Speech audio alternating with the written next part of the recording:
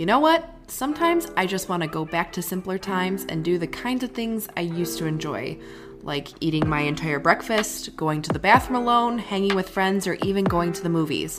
I'm a toddler mom after all. If you'd also like to go back to the movies like me, this coming Friday, The Chosen Season 3 will be in theaters. The theme of Season 3 is, "Come to me, all you who are weary and heavy burdened, and I will give you rest." As a mom of 2 toddlers, rest sounds fantastic right about now as well. If you've tuned into previous seasons, you'll know where we left off. And in this new season, you'll see Jesus deliver his most famous sermon, the Sermon on the Mount, and the consequences that come from living out his teachings. Jesus gains both followers and enemies, leading to lots of tension, new obstacles, and tough questions. But even amidst all of this tension and this strife, Jesus gives rest. Episodes 1 and 2 will air in theaters and then be available for free on the Chosen app before Christmas. But wouldn't it be fun to grab some popcorn and see it in the theater? To grab your tickets, go to thechosentickets.com.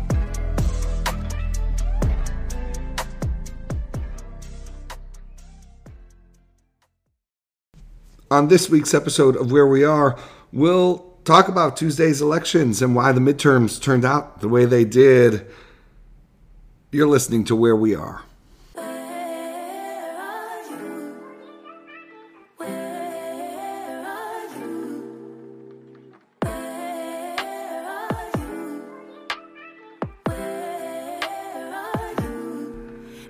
You're listening to Where We Are. We are the Wheres. I'm Michael. And Melissa, we're all the races are not decided yet. Votes are still being counted. But what is clear is that Democrats were able to buck historical trends and stem their losses in the House and potentially, at the time of this recording, perhaps even gain a seat in the Senate. It was an outcome that was certainly, I thought, within the realm of possibility. But let's just state off the top, in previous elections, when we've sort of been ahead of the curve, and I've made predictions that were on the nose.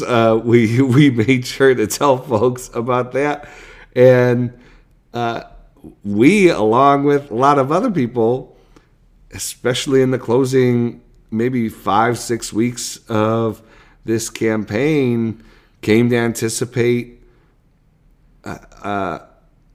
more significant Republican victories, and that did not happen. We're going to talk in this episode about some of the reasons why we actually covered in our episode about why Democrats might have a stronger election than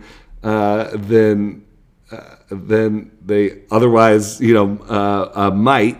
You can go back and listen to, we did a 2-part series that made sort of the best case for Democrats and the best case for Republicans. And Democrats didn't exactly fire on all cylinders. They didn't win everywhere where they could have won, but they, especially on the House side, it was really something. The moderates that won. But let's take a step back, Melissa. So what we're looking at right now is a 49-49 seat divide in the Senate. We're waiting on 2 races. One, Nevada, where you have an incumbent Democrat facing a strong Republican challenger. Votes are being counted. We'll get 10,000, 5,000 city votes from Las Vegas, and then we'll get votes from the rural sort of areas of Nevada that sort of almost cancel out, but Cortez Masto keeps on gaining on Adam Laxalt, and but that's a race folks are watching. And then again, we'll see in Georgia a runoff between Raphael Warnock, the incumbent Democratic senator, and Herschel Walker. Neither were able to get 50%, and so the Libertarian candidate will be off the ballot, and there will be a special election. And between those two races, we'll determine who's in control of the Senate. On the House side, still have a number of races being decided, including mostly out west. A lot of California races still being decided. But right now, Republicans have, it looks like the most likely scenario is that Republicans gain the seats they need to have a majority in the House, though that is not completely certain at this point. But right now, Republicans have secured 211 seats, Democrats 201, and it could be several weeks before we have all the ballots are counted in these races that are still outstanding. And you need 218 for the majority. That's right. You need 218 for the majority. And so, Melissa, what are your sort of what are your reactions? You know, we've had a few days to reflect on Tuesday's elections. Obviously, we haven't talked about the governor's races yet and some of the other interesting races, but what have been some of the main things that have stuck out to you looking back on Tuesday? What happened on Tuesday? Well, first of all, I was totally wrong.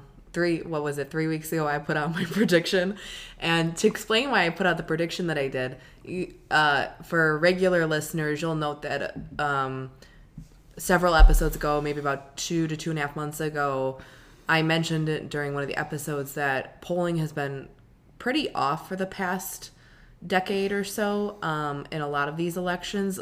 You know, you can't always completely trust polling, and so for me, I thought, you know what, a lot of these polls tend to underestimate Republican candidates a lot of the time, and so I'm gonna, you know, there was momentum in terms of just like, you know, the wins were just sort of for the Republicans in the past 3 weeks, and so I thought these polls are probably underestimating Republicans, so I'm just going to give them even more of a benefit of the doubt, and then I should have predicted in the opposite direction of the polling, you know, polling writ large and like in some of the major battleground races. But Mark Kelly just won, was just declared in Arizona. Was just declared the winner. Yep. Because at the time of this recording, and I find that race really interesting. I found it really interesting where Democrats and or Republicans spent on certain candidates in the last month or 2 months, and how they'll probably, both parties will go back and look at the mistakes that they made in that way. So like for the Mark Kelly Blake Masters race, Blake Masters, if you remember, especially if you follow our newsletter, we've chronicled that race, and that Blake Masters at first was sort of like a rising star, a little bit of a darling, and the GOP was investing quite a bit in him, and then around the summer months, they kind of started giving up on him and thinking, wow, he's a little bit more of a dud than we thought that he would be. And so they stopped investing in him. And then in the last month, they came back to him and started investing more in him again. And I'll just wonder if the GOP will look back at that sort of like waxing and waning of investment in that particular candidate and regret it. Yeah. And then I think of like Mandela Barnes up in Wisconsin against Ron Johnson, where, you know, one of the big stories since the midterms happened on Tuesday is the dearth in investment that Mandela Barnes received on the Democratic side, where a lot of folks are saying that he did better than what they thought that the polls were saying. But if only the Democrats had actually focused more of their money there, like they had with some other races, that Barnes would have most likely performed better, maybe even had a chance against Johnson. So I'm reacting to things like that about how the parties will look at their spending. I mean, when it comes to like state level elections, so like the secretaries of state, like I saw a statistic today that none of the secretaries of state that were election deniers won in the battleground states. So, you know, we saw on Tuesday, there's this sort of narrative going, I don't know, Michael, if you agree with it, that a lot of the election deniers just did not do well. And in terms of the kind of chaos that they could have sown, especially if they came into a position like a Secretary of State where they have obviously a huge say over elections, that had someone, especially in these battleground states where we know, like, the next presidential election in 2024, these battleground states will most likely continue to be those battleground states, that if some of these secretaries of state candidates had won, that I'd be feeling a bit more nervous about going into 2024. And then the final thing that I'll say is it's been fascinating. I mean, first of all, Twitter has just been a state over the past couple of days. For anybody who is not on social media at all, or specifically not even on Twitter, but maybe on other social media platforms, Elon Musk, within 2 weeks that he's owned Twitter, his blue check mark, $8 for blue check mark, anybody can get a blue check mark thing, completely just, I mean, I'm trying to think of the right word of just how poorly it went, because Musk let go of his communications team last week. He let go of a lot of his developer team, a lot of his engineers, the people who keep Twitter just going, keep it safe, keep the messaging going, because a bunch of people signed up over the past 3 days as fake accounts, looking like actual real people, like senators, companies. Company stocks are falling because people think that these fake accounts are tweeting out from the real company accounts. But anyways, there's that's going on Twitter. But it's been fascinating watching both the media, so official media, especially on the right, and then the Twitter chatter around President Trump and how it's gone down. And with the just surefire win of Ron DeSantis that happened on Tuesday as well, his just clear, clean victory of how his star has suddenly popped up, risen, that he's the new star of the GOP, that Trump is a liability, Trump is a problem. Just watching, I saw one post where somebody collected the Rupert Murdoch-owned news sources, their front pages or their headlines about the liability of Trump, and just seeing the sort of turn that a lot of the pundits in the GOP and the the influencers and the analysts are just sort of turning on the president and glomming on to this new star, even though Ron DeSantis has been around a while. 2024 he's been in the 2024 mix for a good year and a half now. So but that has been fascinating to watch. Because I don't know about listeners, but still, even working in politics for such a long time, it's always funny when you think about especially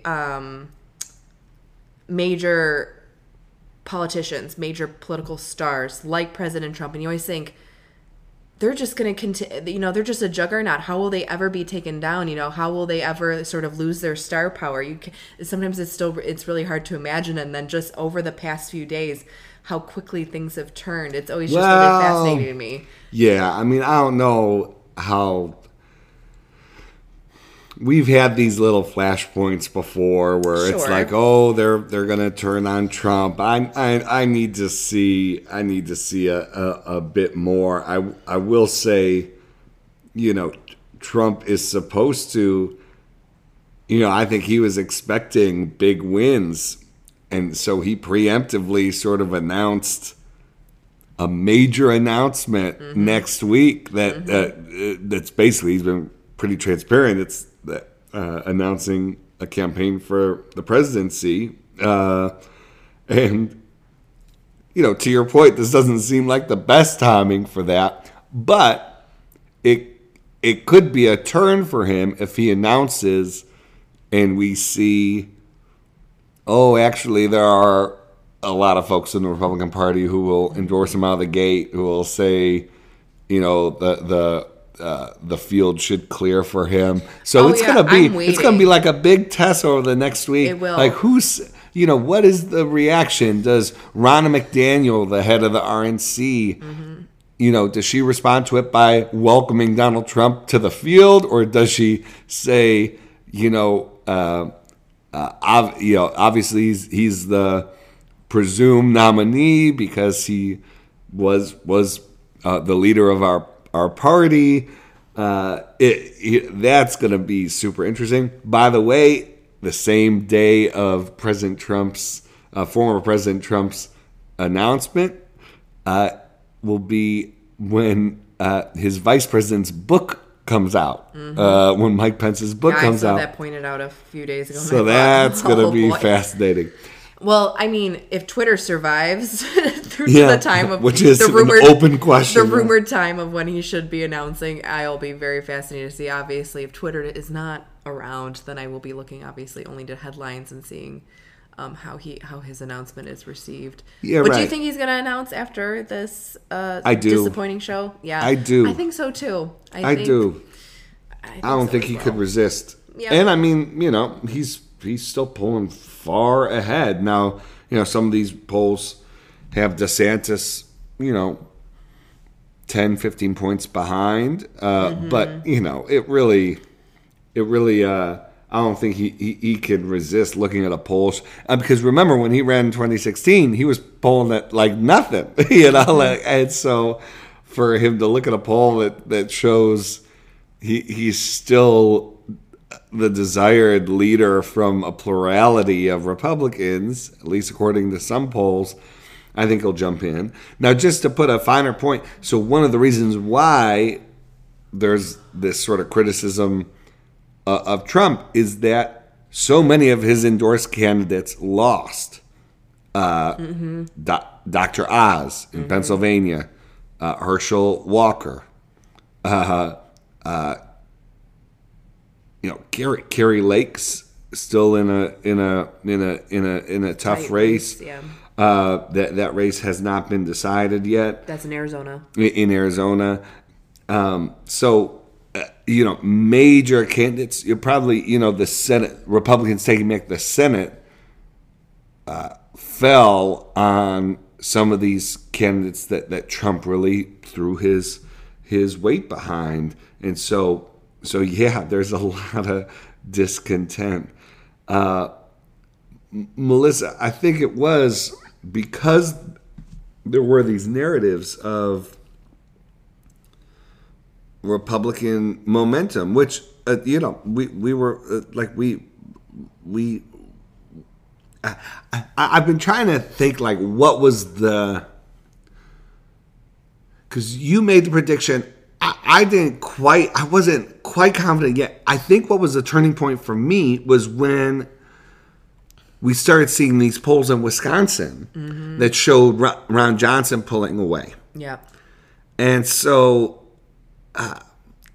that to me was like the crime stuff is having the crime ads are having an impact in Wisconsin. If they're having an impact in Wisconsin, they'll have an impact in a lot of other places. For me, predicting 3 weeks out, which, was a long time out, it was the Fetterman-Oz race where Oz was starting to pull in a little bit closer, right around 3. And I thought... And Fetterman had the shaky debate yes, performance. And I thought, okay. Yeah, and but they held on. We did see crime have an impact in New York. Yes. Hochul held on. Yes. Hochul will be elected to a full term as governor. But when the race was called, she was up by I think like 15 points. But by the time the votes were all counted, she only won that race by 5 points. At least the last time I looked, and it was crime and COVID. That those two issues seem to have a big impact in New York, but we didn't see that national impact. It was super interesting what had salience where. Yep. I think we do have to say, in Florida, that was another strong state for Republicans. That was a state where you did have a red wave. DeSantis winning by double digits, I believe. Marco Rubio, absolutely. Both races were called immediately. Very clear win. And then you saw Republicans just dominate among the Cuban vote. Yeah. And so you thought, is this a The Cuban vote has always been, well, not, I don't want to say always, but it has always been, in recent history has favored Republicans more than other portions of the Hispanic community. But because Florida comes in early, you think, oh, is this a Hispanic trend that we're going to see carry into Nevada, Arizona, some of these House races in Texas that we've talked to you all about? And it didn't. Republicans did not dramatically increase their portion of the vote among Hispanic voters. It was really interesting. I think one thing we haven't talked about in this episode yet, abortion was clearly a big reason why Democrats did not take losses that they otherwise would have. And we're going to see this debate sort of unfold. There's already been a lot, but really it's going to require a deeper dig into the numbers. Here's sort of my preliminary. So I think one, there was a stronger abortion effect in states where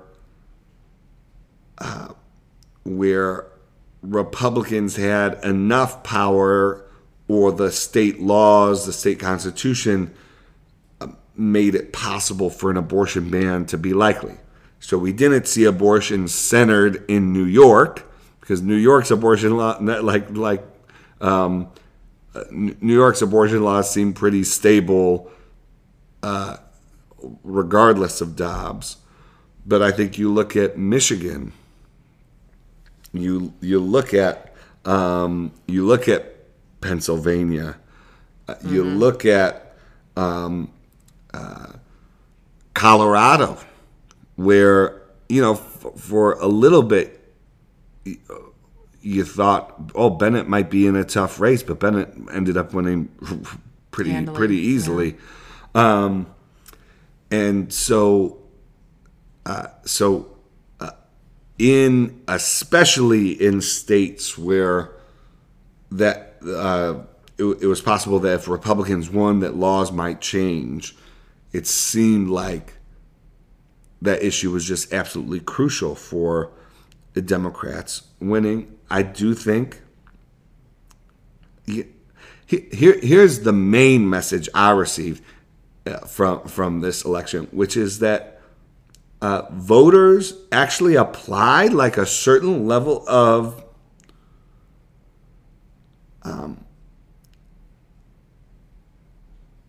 they just said, like, we're not going to accept the terms of debate as the politicians give them. And we can only take so much crazy. Like, if you question election results, I don't care what you have to say about Democrats spending too much. You really need to convince me that you're not crazy, and then we could talk about inflation. Then I can vote on critiques of Democrats wanting taxes too high. But for a lot of it's Democrats won independence nationally, and state after state, Democrats were winning independence in a midterm, the first midterm after a Democratic president was elected. I mean, that's just wild. It really is. And to me, it was just voters saying, look, you want to talk about these other issues, Republicans, you need to be able to convince, yes, conservative Republicans, you've convinced them, good, but Republicans need to convince independents and moderate voters that they can be trusted. And until that trust question is settled, until you'll be against January 6th and not sort of indifferent or sort of lending credence to it. Like, until those kinds of questions are answered, then yeah, we don't agree with Democrats on a lot of things. I mean, you look at the issue polls, the issue exit polls, and Republicans were favored on so many issues. They were favored on the economy. They were favored on immigration. They were favored on crime. They were favored on gender issues. A national exit poll, 50% of Americans believe the conversation around gender is moving in a negative direction. But guess what? No one's voting on that, or very few people are voting on that, if they think you can't be trusted to uphold like basic governance and rule of law and be trusted to concede elections when you lose and those kinds of things. That was the main message. I think Democrats ought to be careful not to overinterpret this. I mean, to be clear, they're going to lose the House. They're going to lose the House. Let us not forget. Yeah, and they were given the stakes that they set on this election. It wasn't a clean sweep. Like I feel like Democrats are being a little too celebratory. Yes, they stopped a huge defeat, but this was not like a ringing endorsement of Democrats' agenda. It was, yeah, we don't trust the party of Trump. Like, independents are still turned off from Trump. All it takes is the Republican Party, like you suggested, Melissa, pivoting and convincing. They're not going to convince Democrats. Democrats are going to run against Trump for the next 3 elections if they can until they lose. Like, they'll keep on. But can Republicans convince independents that there is leadership in the party that is not MAGA, that is upholding sort of norms and can bring us back to, can contribute to a kind of normal that I think has been so attractive to independents, many of them, about Biden. So, yeah, I mean, I think that those are some of the messages I take, that this was not a sweeping sort of endorsement of Democrats.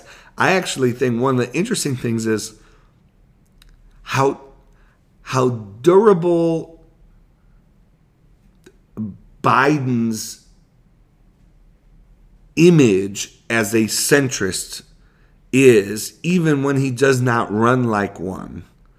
I think one of the benefits of having, to Democrats politically, of having Biden leading the party is that voters are actually, there's a resistance for voters to accept Republican attacks that Democrats are extreme, because they just kind of go, wait, if this party led by, Joe Biden, if Joe Biden's extreme, then really where are we? I actually think some of the Republican attacks would hit harder if everything was the same, except for Joe Biden not being the head of the party.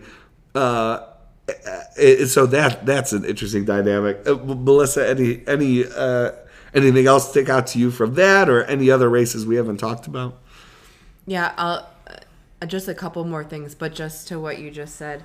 You used the word pivot, and I think that's the exact word that I was looking for before. I always knew that a pivot would happen away from Trump. It would happen at some time. It's inevitable. Right. It's literally inevitable. Yeah, I just didn't understand how or when, but one of the things why I pointed it out is just because of how, again, I agree with you. Nothing is set in stone. This could turn out to be not a real pivot. This could just be blustering after, licking your wounds after the fact kind of thing. But if it is, I mean, politics is just so... Can you even... For me, maybe I shouldn't say anything further, because it's something that might not actually be happening. But for me, if you're ever wondering if I mean, Michael, you can speak for yourself here, but if you ever wonder if I myself struggle with cynicism in politics, I do, because I think about the fact that Donald Trump came in and did what he did. We had an insurrection in the Capitol, and within like 3 days we could pivot like this. Yeah. What do you mean within 3 days we could pivot like this? Pivot to another candidate and say, Trump is I get what you're rival. saying. I get what you're saying. Like January 6th wasn't enough. Everything that we saw during the Trump, but Republicans take a couple unexpected losses, and it's like, we need to move on from this guy. I'm totally This dude's with it. toxic all of a sudden. Right. Okay. Yes. Anyways, sorry. Well, it shows how power oriented the whole thing is, ridiculous. right? So long, and that's why I say cynicism inducing, and I'll work on that over the next week probably. Well, I think it's reason for cynicism, which is like, right? So long as he was delivering power, Some supreme wins. so long as he was delivering wins, and so long as other Republicans in power feared losing their power if they didn't go along, then we saw acquiescence. But what it required was, well, and again, I'm not convinced that, but let's say that Trump's announcement, let's say A, that he does announce he's running for president, and B, let's say that the red carpet isn't rolled out for him across the party. The reason you'd have to take from that is it was because a crack came through in the midterms, and that crack was this idea that Trump isn't a kingmaker. That Trump's attacks are weakening. That people can stand up to him. I mean, I think most significantly, Kemp absolutely. He didn't. Abrams ran a strong race. I mean, Georgia's still Georgia, but Kemp won by 8 points. It wasn't close. No, it wasn't a nail biter. And Raffensperger, the Secretary of State, he won by a landslide. Yep. And so you start seeing these Republicans distancing themselves from Trump and still getting Republican votes. Mm-hmm. And other Republicans start to go, maybe there is a path. Chris Sununu in New Hampshire, winning. But he's an incredible politician. Huge margins in New Hampshire. And so that's interesting. One thing I wanted, because we've talked so much about these races, Spanberger. Well, I was about to say you need to comment on Spanberger. Spanberger wins in Virginia. A moderate Democrat winning. I'm kind of, my mind is blown on that. Henry Cuellar wins in Texas. Vicente Gonzalez beats Mayra Flores in Texas. So here's the interesting thing, right?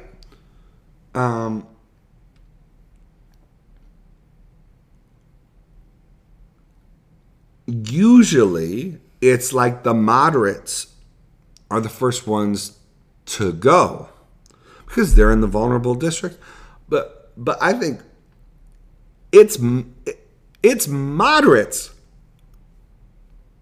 who saved Democrats from huge losses in these elections. It's these moderates who ran smart campaigns, who ran campaigns attuned to their districts, who were willing to provide some. Alyssa Slotkin in Michigan, Hillary, I think it's Schulten in Peter Meyer's old district in Michigan. There were just a number, especially at the House level, of these moderate Democrats who ran solid races and were rewarded for it. And it was really promising. We should mention one Democrat who ran and lost probably the biggest loss that Democrats face in terms of, just Sean. I know exactly who you're talking Sean about. Patrick Maloney. The guy I've been complaining about on this podcast for the last few weeks. Everybody's saying he did lose. He did lose. His strategy won. even though I think it's completely the worst strategy. Well, it's just such like a, I mean, he had he kept his seat, he would have been running for majority or a minority leader. Yeah. Well, I mean, potentially minority leader or the whip, because if you're head of the campaign arm and you're successful, that's a stepping stone to greater leadership, which he would have been set up to do if he would have won, Sorry. his own seat. I shouldn't be laughing, but yeah. Just wild. I wanted to mention he did a New York Times interview in which he like oddly blamed AOC and sort of just like used his swan song to just rail against AOC. It's like, AOC, okay, she's still going to be in Congress, and AOC clapped back hard. Oh, I didn't see that. Oh, she did. It was. I bet. Yeah. I mean, she's really good at that in the first place. Speaking of AOC, the last thing that I want to highlight. Lauren Underwood won. Oh yeah, Lauren Underwood. We love Lauren Underwood. Okay. Speaking of AOC, the last thing that I want to mention on my end is that we now have the first Gen Z member of Congress, Max Frost in Florida, representative. So Gen Z is now going to be represented by one person so far in Congress. I mean, I think that's enough for now. For now, he's 25. Yeah, I mean, Gen Z is still quite young. I'm super glad for the representation, but I mean, I mean, let's not act like Gen Z's like. I mean, they're underrepresented because they're 25. I think it's going to be historic that he got it. I think it's going to be really interesting to see how the media covers him versus how like they covered the Squad, because the Squad I view as like the sort of millennial progressive group, whereas he's going to be the lone progressive on Gen Z, and it's going to be so interesting, I think, to see how they're both covered and how the Squad is still covered. That's an interesting point. Yeah, I think it'll be super fascinating. And does the Squad let him in? That's the next thing I was gonna say is, does the Squad work with him? Does he want to work with the Squad? I don't know, man. Speaking of that, talking about the youth vote, it's also been fascinating to watch the coverage of youth. I'm glad you raised this. Vote, because we saw. The most millennial way that I could put this is trying to make fetch happen, saying that like, the young vote drove Democrats to win. Well, Democrats are obsessed with this, and I know, and have been forever. Like when millennials were like because the vibes it gives them. Yes, exactly. And so obviously there's a lot of people disagreeing on that. When you look at the actual numbers, 2022 compared to 2018 actually did have record high young voter turnout compared to 2022. 2022 had less, but the trend that I'm seeing that I think is interesting, again, this has been a trend for a while, but it continues to grow, is that when young people do vote, they vote Democratic. They lean Democratic, and Democrats seem to be, by and large, sort of starting to run away with that. So, it's almost like Democrats want to speak into being. We know the power that this could have, so we want to talk about how we're leading record high turnout, when that's not the case in 2022. We still have to see a lot more numbers. There's still plenty more votes to be counted. And I think somebody will have to sit down and really get the final numbers so that we're conclusive on this. But so far, 2018 has had a higher turnout. But when young people have been showing up, they vote Democratic. Yeah, by significant margins, especially, that like 18 to 21 even, to go like that specifically.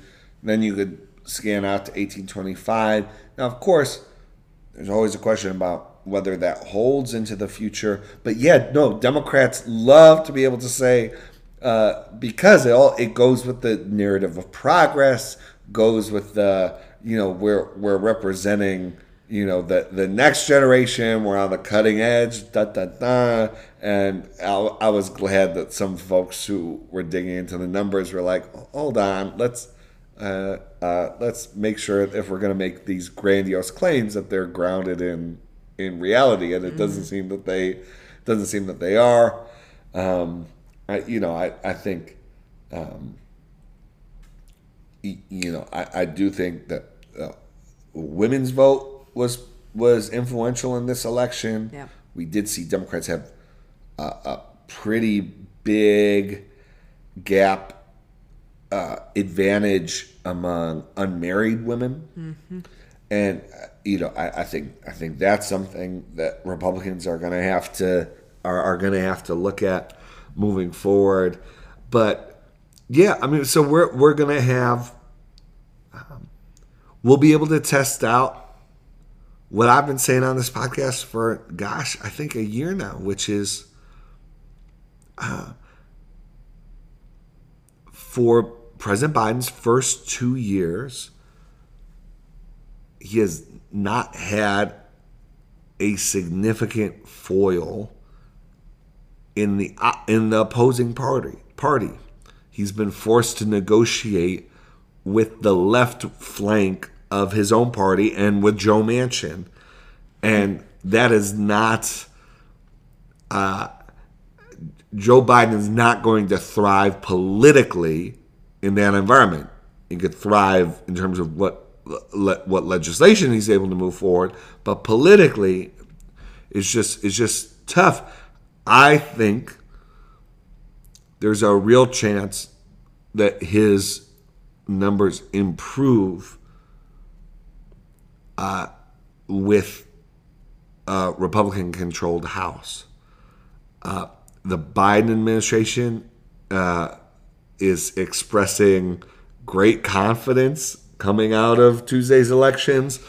President Biden held a press conference on Wednesday in which he pretty strongly indicated that he's leaning towards running again for president. I've suggested in the past, let the first 100 days of the new Congress play out, assess where you are, and then make a decision based on that. I do think I do, obviously he's the president. He has the right to run if he wants, if he decides to run, and I think they'll be taking a really close look at how he's doing 100 days into the new session of Congress. And Biden himself personally is going to be, I think, much more inclined to run if he sees on the other side President Trump is running a viable and is likely to represent his party. Biden would not be able to live with himself if he didn't run, like he didn't run in 2016, and Trump won again. Like I just don't think if Biden has air in his body, he's gonna run just because he won't want to have a replay of 2016 when he feels that if he had run in 2016, Donald Trump would have never been president in the first place. Yeah, and it'll be super. And just the very last thing is, you said this to me, the approval rating bump that he may receive, not just from this election, but over the first 100 days will be really helpful to that decision making as well. Yeah, it will. And he, even just the midterm campaign, we saw him rise from mid to high 30s to 45. And I would expect to see, you did ask me this question, if I thought his approval rating would rise even just because of the election results. And I'd say, yeah, I would not be surprised to see him in the high 40s. So he's at like 45 now, sometimes 43, 42. I wouldn't be surprised to see him at 48, 49. Mm-hmm. He could hit 50 by Christmas. Yeah. It's going to be a lame duck session. He's gonna ride this wave. He's on an international trip now. International trips are often good for political approval rating back home. So yeah, so we'll see how this develops. But we'll have a new Congress in January and a new state of play. But we thank you for sticking with us through midterm coverage. It's been so great answering your questions, hearing what you all thought. We did a live thread for the midterms at reclaiminghope.substack.com that I think was the best we've ever done. I mean, it was so many of y'all hopped in there. It was just a great conversation all night, and we really enjoyed doing midterms coverage for you and with you. And you know, that coverage will continue now into the lame duck session and as this presidential race starts to percolate. All right, that's all we have for this episode of Where We Are. One last thing, which is we've gotten some great audience questions, so I wouldn't be surprised if next week we did another Q&A episode, and so that should be good too. All right, folks. It was great being with you. Thanks for listening. This has been Where We Are. Bye.